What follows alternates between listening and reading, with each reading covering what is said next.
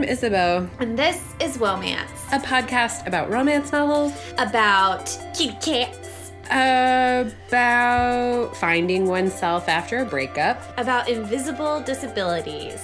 About helpful and supportive families. About clown wig pubic hairs. About life-changing lists. But most of all, romance novels. And ourselves. This week, we are going to discuss Get a Life, Chloe Brown by Talia Hibbert.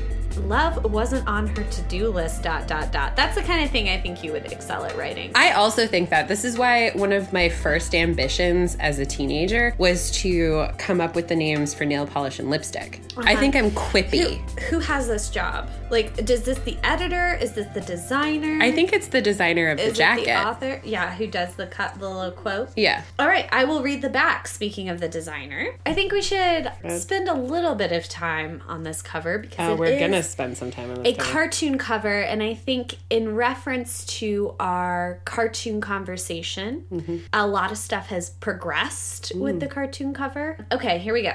Chloe Brown is a chronically ill computer geek with a goal, a plan, and a list. After almost, but not quite, dying, she's come up with 7 directives to help her get a life, and she's already completed the first, finally moving out of her glamorous family's mansion. The next items? Enjoy a drunken night out, ride a motorcycle, go camping, have meaningless but thoroughly enjoyable sex, like just pluck it from a tree, neat, travel the world with nothing but hand luggage, and do something bad. But it's not easy being bad even when you've written step-by-step guidelines on how to do it correctly. What Chloe needs is a teacher, and she knows just the man for the job. Redford Red Morgan is a handyman with tattoos, a motorcycle, and more sex appeal than 10,000 Hollywood heartthrobs. He's also an artist who paints at night and hides his work in the light of day, which Chloe knows because she spies on him occasionally. Just the teeniest, tiniest bit. But when she enlists Red in her mission to rebel, she learned things about him that no spy session could teach her, like why he clearly resents Chloe's wealthy background, and why he never shows his art to anyone, and what really lies beneath his rough exterior. Wah, wah, wah. It's nice to see that even when we have like a whole new movement of cover art in romance novels, the somehow even more sensationalist than the book itself back of the cover summary remains. True story. Cool thing about Talia Hibbert is that she started as self-published. I encountered her about 4 years ago online just as she was finishing her uni degree. She is indeed from the UK. It says here, Black British author. Yeah, but she was almost entirely self-published up until this particular novel, so. And we got an Avon. Mm-hmm. Run it with the big dogs now! Yeah, they snapped her up after they saw her sales on Amazon. She had like a super successful self-published book. Or she had a self-series. Yeah, it was by self-publishing standards, which I don't actually know how much money people make. I mean, she makes enough not to do anything else. The book that I read was about a neurotypical, also coder type gal with cinnamon bun hero, which is very much like her bread and butter. Mm-hmm. Cinnamon bun heroes and prickly to society heroines. Oh wait, is Red a cinnamon bun? Yes. Okay. I know what the word is. You do, and you know that he's a cinnamon bun immediately because the way that we're introduced to Red. Is it okay that we start with Red and then move to our heroine? Yeah, I'm fine with that. Okay. I mean, I started it, so.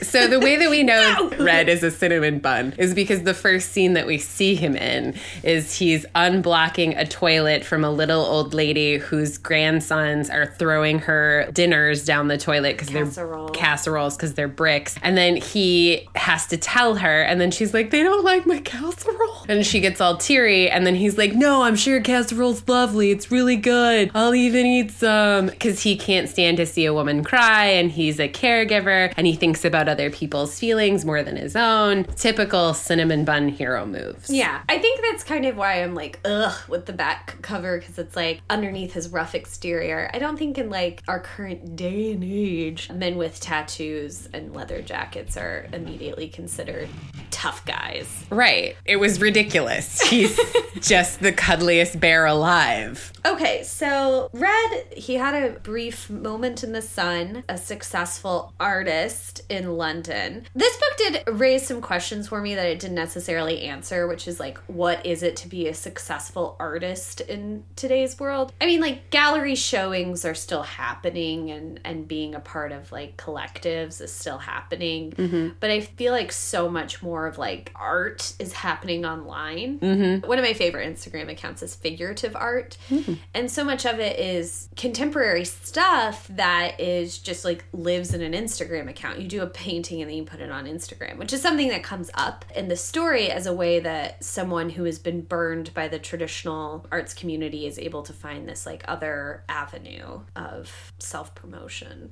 Yeah. Anyways, that's him. Abusive ex-girlfriend. Yeah, he had an abusive... Stabbed him in the hand with a fork. Yeah, a socialite whose dad was a big mover and shaker in the London art scene. So then he had a crisis of confidence because she basically said, I made you. No one's going to pay attention to you without me. Also the idea of like your job as being a socialite, like trust fund set. Yeah. Always very curious to me. Dream job. Yeah. And the way in which... Patron, being a patron. The way in which Chloe both fought against that, because she too is a trust fund set. She lived in this like ostentatious mansion in whatever suburb of London they're in, like Norwich or... Yeah. It's like an actual town, but... Can't remember what it... I feel like it's in the north. I feel like it's kind of far from London. Okay. But I still like... Maybe it's like the most relevant thing, and if we understood it, everything in this book would click into place. It would be like fucking Suspiria. Perfect clarity, perfect breath, perfect sleep, because we understand. That would be neat.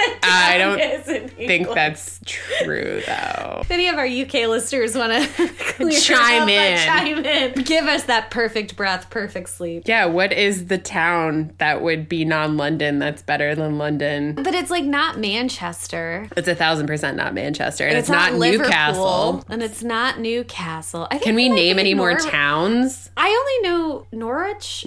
But Norwich and Suffolk Partridge are both pretty close in the London ring. I have no fucking clue. And it's not Oxford with me is not helpful for you. Or Cambridge. It's not Cornwall or Wales. You're barking up the wrong tree with old Morgie Poo here. Yeah, I mean, I feel like you've just exhausted everything that I know about England towns. I did nothing. I just sat here. It's not Lyme or Bath. I'm pulling on all my Jane Austen right now. I'm sure like if we had this on Kindle, we'd be able to search it. I feel like they don't actually mention the town. It's just far enough away from London. Anyways, far enough away from London. He's reclusive. He's trying to find himself again, so he's working as a super. In a cool building. In a cool building with cool people. Yeah, and Chloe is a trust fund baby. I like how you say that she's fighting against that, because she does have her own, like, independent contractor business. I wouldn't say fighting so much as, like, shifting away. Yeah, because, like, I don't think she's paying her rent with her contracting business. Yeah, no, I don't think so either. Especially because we only see her doing it in the context of offering it for free to a guy in exchange for motorcycle rides, which isn't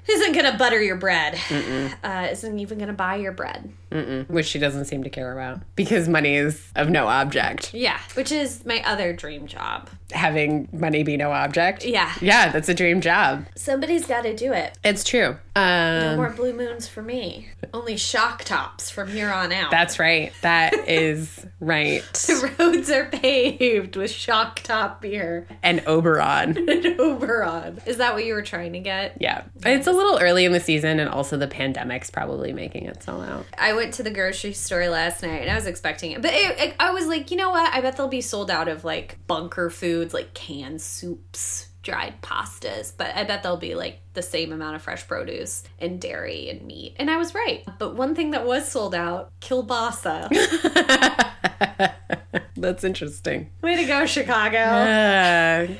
Chicago, what do you say? Let's clear them out of kielbasa a day. Put it in your bunker. Wear it about your neck. Take bites out of it like a candy necklace.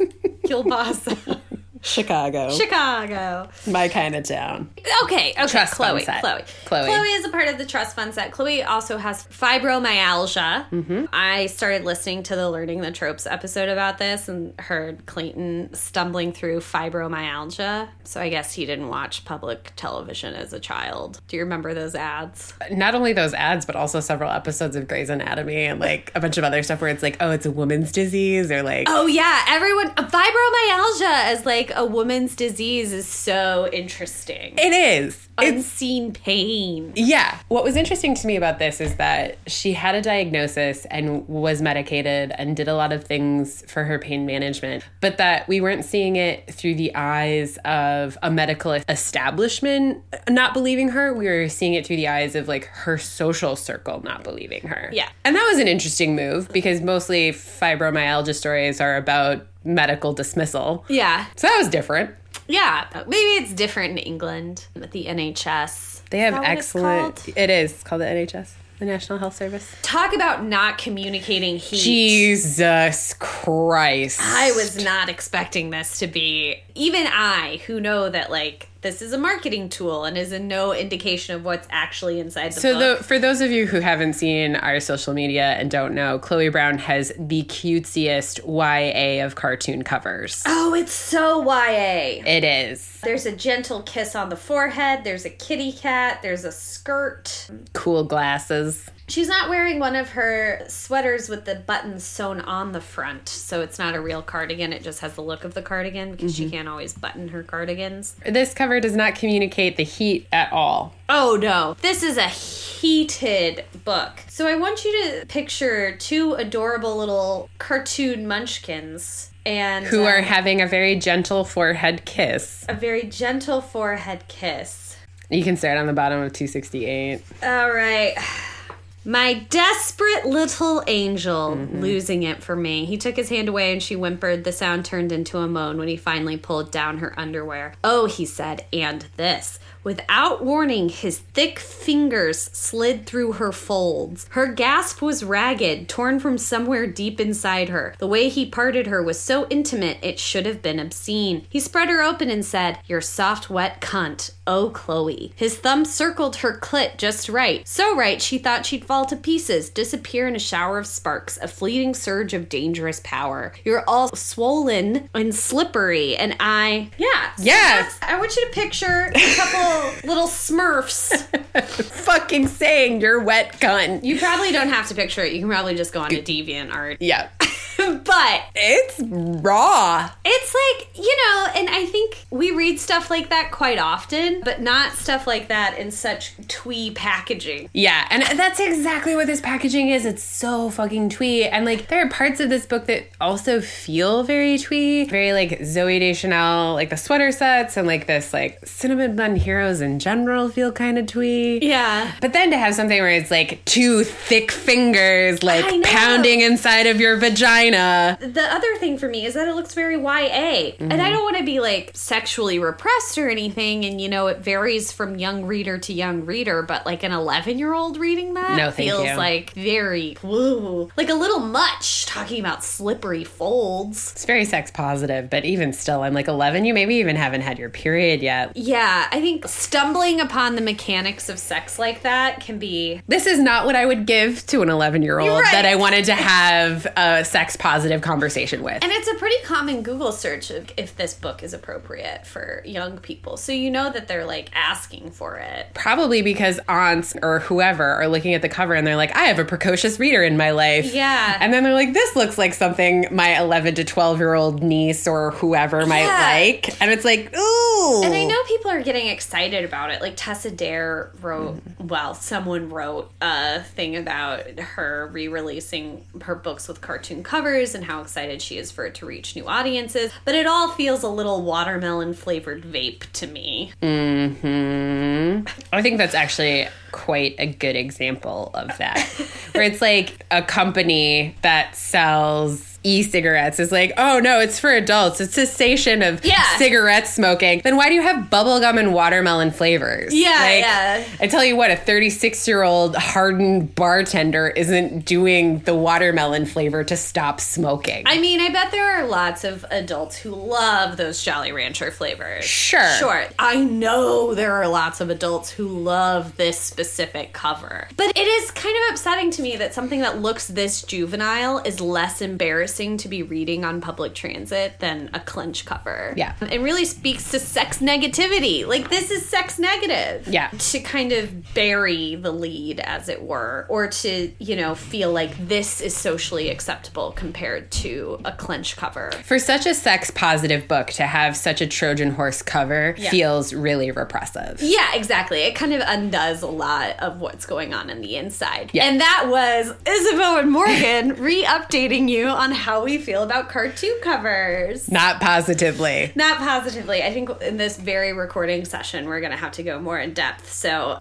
stay tuned for yet another conversation. I mean, we can't stop talking about it. It's just too big of a deal. We can't stop talking about it now because now marketers are using it as a way to capitalize on the real money that exists in romance, grab that money, and then try to also capture the quote unquote women's literature by J. Or it's like women's literature is basically romance, isn't it? And it's like, no, there are important differences that we need to talk about because women's literature doesn't necessarily center a romance. Sometimes it doesn't even have one. And so this naked marketing ploy is doing potentially a disservice to the insides of books, but also to a community. So we're going to keep talking about it. But in terms of Chloe Brown, this is an extremely explicit book. Please do not give it to your prepubescents. And if you do, go in informed.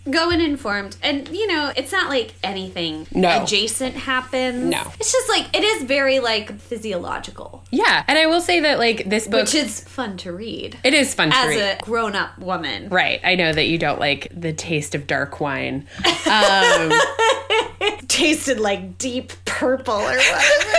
I don't like that shit. I know. One of the things that I do want to mention about the sex in this book that I noticed immediately, and I think this says a lot about how I've been acculturated as a person who participates in sex but also has thoughts about sex, where it's they have several sex acts and there's no reciprocity. It's all about her pleasure. And there were 3 of them and I'm like, this is a lot of orgasms for her and not for him. And then I immediately was like, oh shit, what the fuck are you thinking that for? Guys always get orgasms. Yeah. And I had this moment with myself where I was reading this book and I was super turned on. And then I had this this doesn't feel equal. And I'm like, it's never fucking equal, Isabeau. And so maybe it's time to encounter a book that so centered women's pleasure in this way. Yeah. Felt maybe not revolutionary because I think I've read books with this kind, but the sex scenes were so explicit and they really happened very close together in the text that it became noticeable to me. And then the fact that I noticed was noticeable to me. Yeah. And I was like, ooh, now I'm going to have to think about that for me. I didn't notice that. I really enjoyed the sex scenes. They were right up my alley. I don't like stuff that's metaphorical. I like this kind of specific physiological description, this very adult approach and a very honest approach. And I think that it kind of gets you out of your own head to a certain extent. Really demonstrates that Talia Hibbert is very good at writing sex scenes. Mm-hmm. Because a lot of times I find whenever there's that metaphorical stuff going on, it's because the writer isn't terribly confident about writing sex, or at least that's how it comes across. And it makes me have anxiety about it, and then it's a bummer. But this is the sex scenes are very confidently written. Mm-hmm. Very good sex scenes, I think. But, okay, so this is a problem I have with the main character, is Chloe what I realized. Chloe. Okay. In that I really was more interested in the parts of the book from Red's perspective, and I couldn't figure out why. I don't know if it's purple prose so much as the fact that Chloe thinks and approaches the world with a lot of very twee language. I'm sure that word's just stuck in my head now. But what's another way of describing purple prose for listeners who maybe are not familiar with that term? Oh, what's purple prose? Mm-hmm. Purple prose is very kind of over-described, over the top. We'll give you an example. An example is helpful, right? Okay, here we go. After fiddling for as long as possible, she put on her big girl knickers and reached out for the hand awaiting her. It was the third time she had ever touched Redford Morgan. She knew because the first time, their first handshake, had sent 1,000 tingling darts shooting up her right arm, darts that had dissolved into a strange, pleasurable sensation that was not unlike a muscle relaxant, and she had not approved. The second time, when they had bumped into each other a few days ago, had only reinforced her decision to avoid all physical contact with this man. Yet here she was, feeling his calloused palm in hers, this time not for a handshake, but she reluctantly admitted to herself, rescue. So it's just like a lot of adjectives, a lot of adverbs, a lot. It's very cutesy. And this particular one comes across as cutesy. Lots of people like that. Lots of people identify with that. Lots of people enjoy speaking and thinking in that way. I do not. And so I got annoyed with Chloe. I was like, it was all just a bit too cutesy for me. But it is like a really strong character building, really clear voice. You know, it's just, I didn't particularly like that kind of character personally. One of the things that work is doing is like Chloe's interiority is supposed to be met in deep contrast with her exteriority, like how society and people view her as this cold fish snob. And so the fact that she has this like incredible whimsical interiority is like we know something, and by extension in the novel Red can sense and then know something about Chloe that like the rest of the world doesn't have access to. And like I see that work, and the fact that I saw the work is part of the problem. I was just gonna say maybe like the reason she doesn't work for me, like I don't see that duality is like an innate American where like if I see someone who's constantly wearing big poofy floral skirts and cardigans, this is exactly what I think they sound like. Yes. Like this is exactly how I expect them to talk and think, and with an English accent. I know. Oh, absolutely. I know. Like there's only one way that this person makes sense to me, and it's what is presented in Chloe Brown. But I think, you know, this is a very English book. Yes, it is. I appreciate the fact that it doesn't take place in London, but I can't really appreciate the fact because I don't have enough like reference or background, and I don't have enough like nuanced understanding of like the culture to be perfectly honest. Like if I see an American woman dressing that way with big glasses, that's exactly how I expect them to think.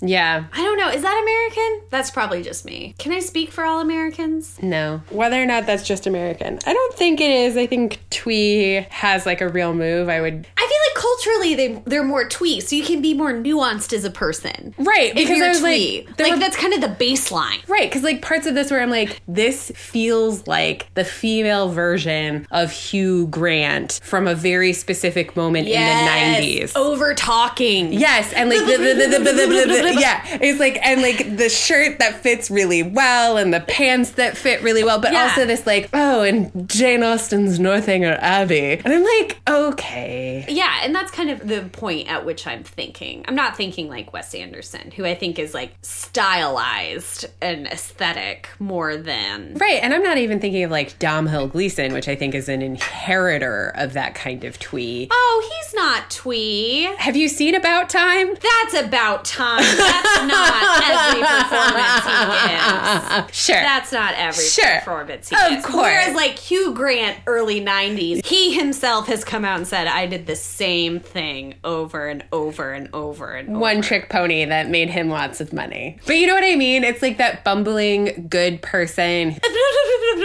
Yeah.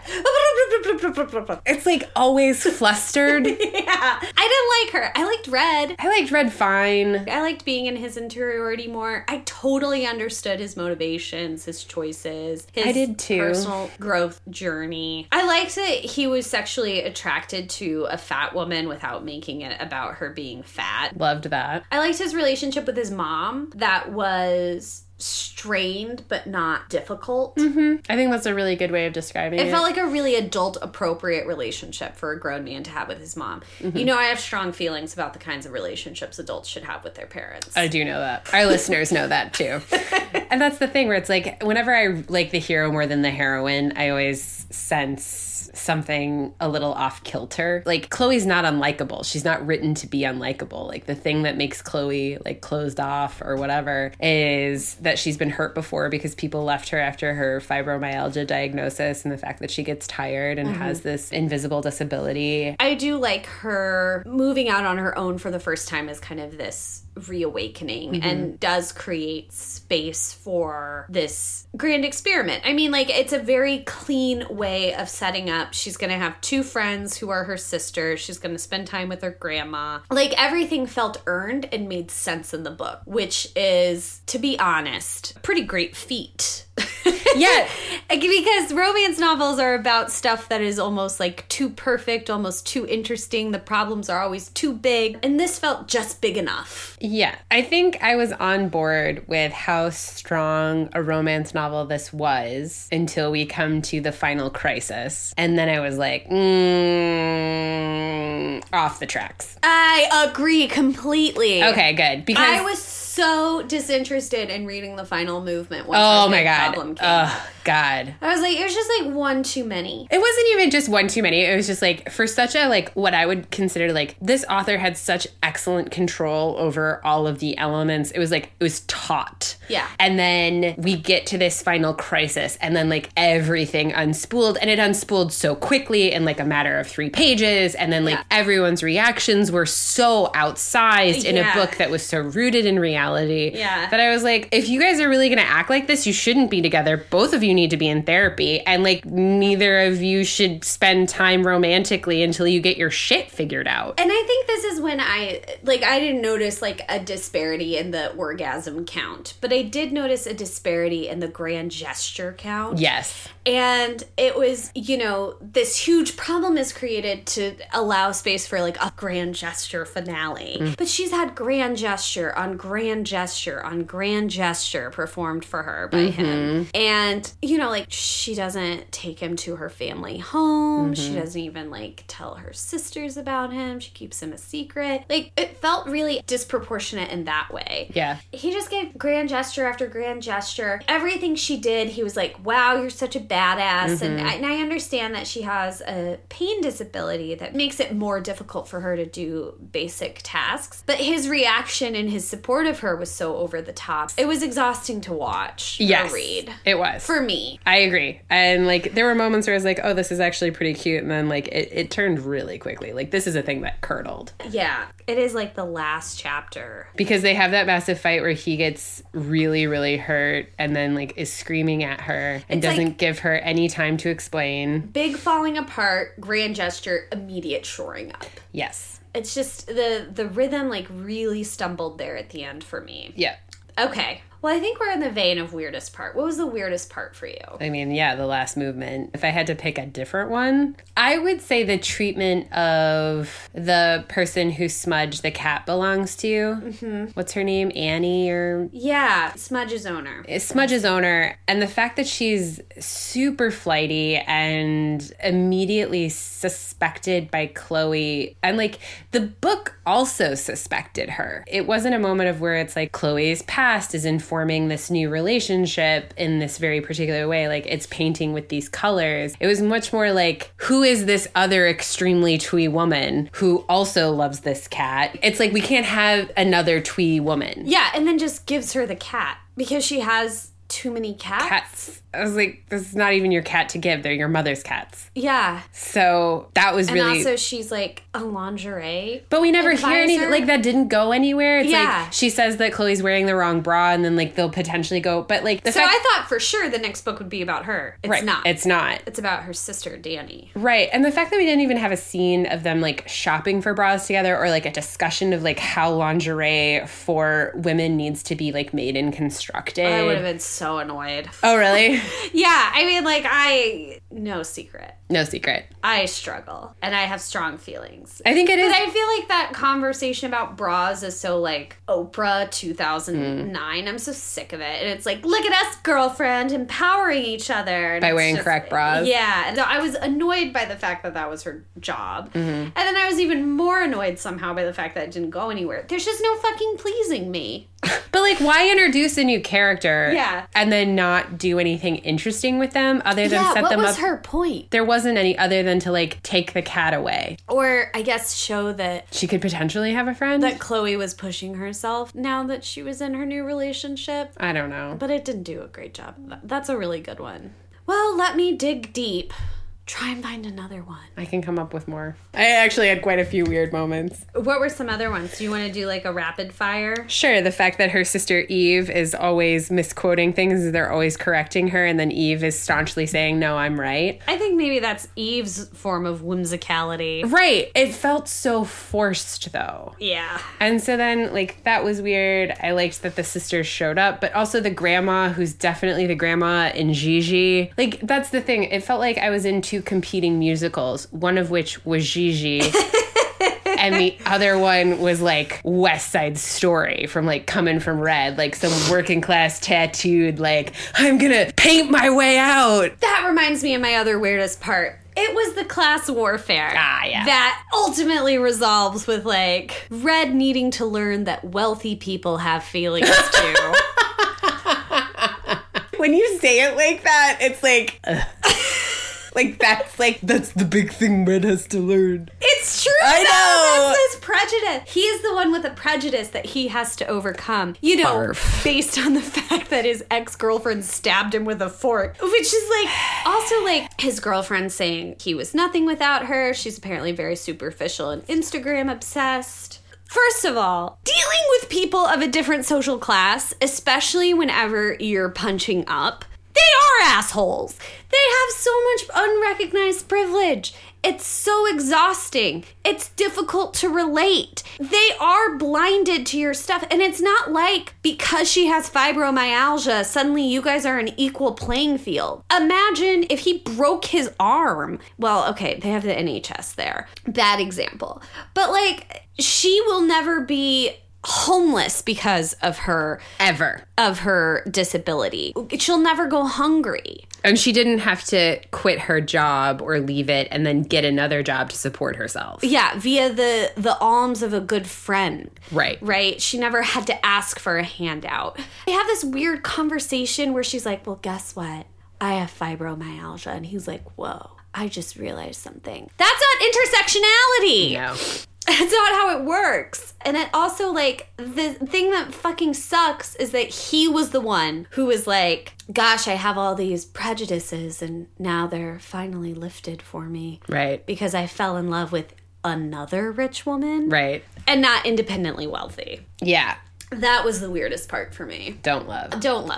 Sexiest part. I guess the first scene of Cunnilingus. I like the way that he talks about it. I liked the public sex scene. That was good. That was my sexiest part, which is, I think, their first encounter. Mm-hmm. But we don't get a lot of public sex in romance novels. We really don't. That's a missing move. Yeah, and it's a real fantasy because IRL, how do you beat the anxiety to have sex on a memorial in a park? And so I love the way Talia gave just enough details to make me feel safe in this scene, and just enough details to make it still feel delicious and like dirty. I really liked that. I mean, I can't speak highly enough about, I think things went off the rails in the end, but this is just a really well-structured, tight little book. Yeah. I get why it is so popular and why it is such a crossover hit. Yeah. And I will say, like, this is the thing that I also noticed about the other Talia Hibberts that I've read, where it's like we have the cinnamon bun hero, the sex scenes are perfect,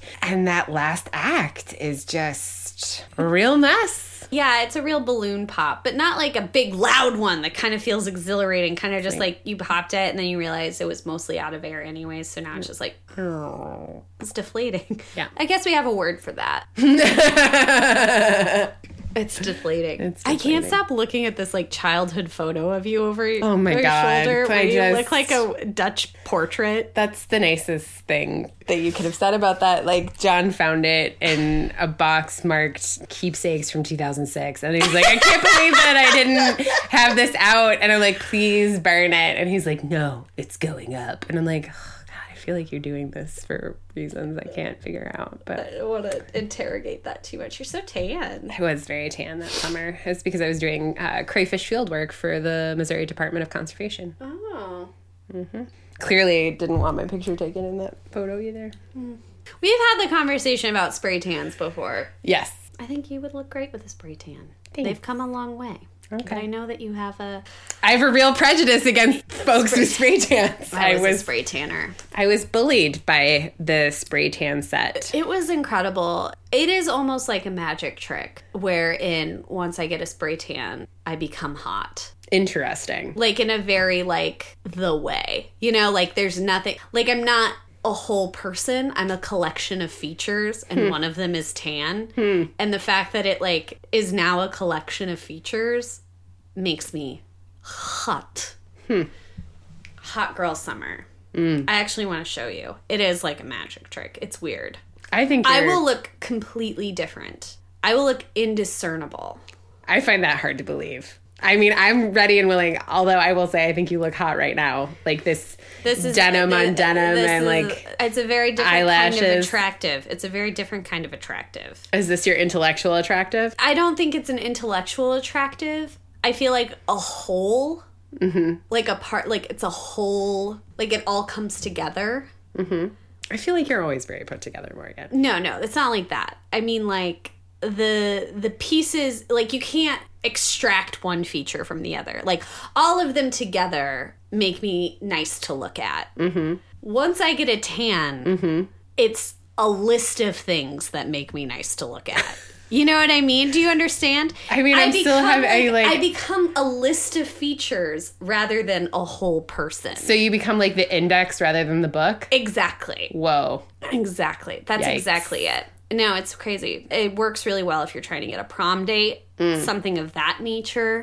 Still never managed to really get a prom date, actually, now that I'm reflecting on it. Interesting. I did have a boyfriend. That doesn't count. Yeah, shit. Never mind. I'll get a spray tan and we can evaluate. Okay. We can evaluate from there. I assume you're paying. Sure.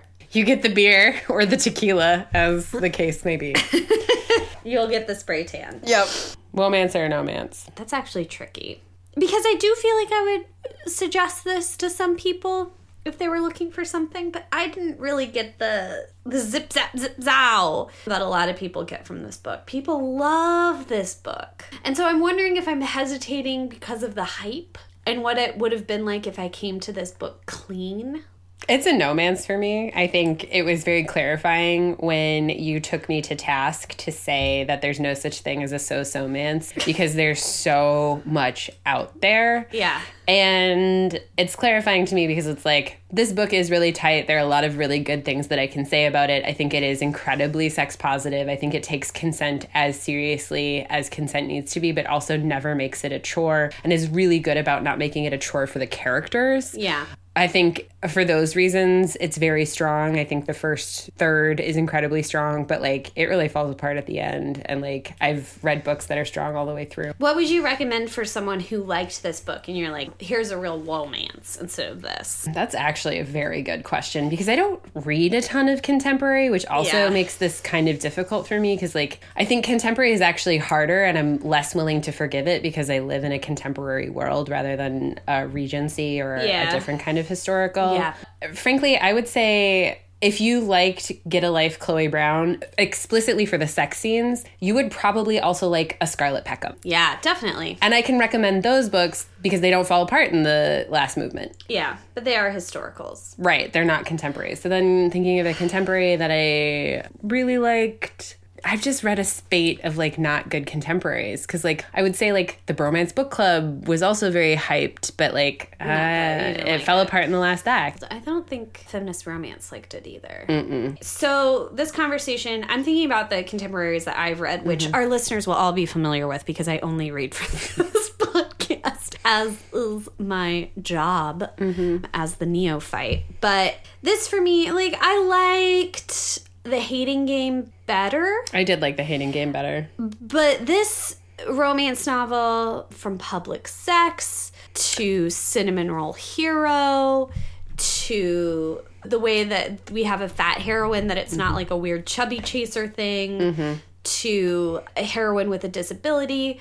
Like, this scratches a lot of itches and is, for the most part, a good book. I think it's going to be a romance for me. Okay, I've thought about it harder, and I went through my actual library, and I was like, Duke by Default by Alyssa Cole, I would recommend over this, and I would also recommend Sylvia Day's Crossfire in terms of public sex over this. Okay, I haven't read either of those. So it's going to be a womance for me, a no-mance for Isabeau. A split vote, a split decision. Although I will say, I usually don't think this hard and land at a womance. So see how I feel in 2 weeks. I don't know. Oh, can we revise now? I mean, Womance forever. Actually, that's a good boner episode. That is actually very good. That's a really good. We'll do a boner where we revisit some of our choices. That's a good idea. With that, loosen your stays, but never your principles. Mwah.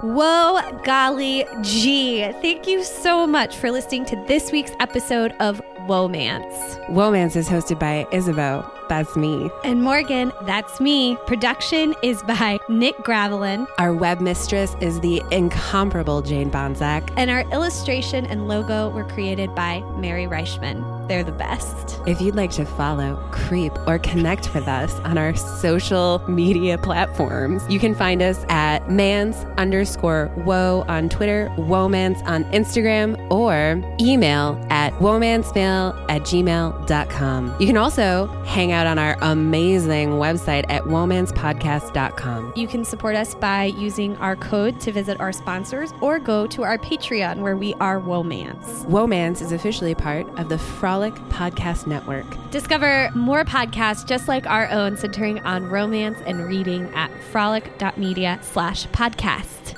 Until next week. Mwah.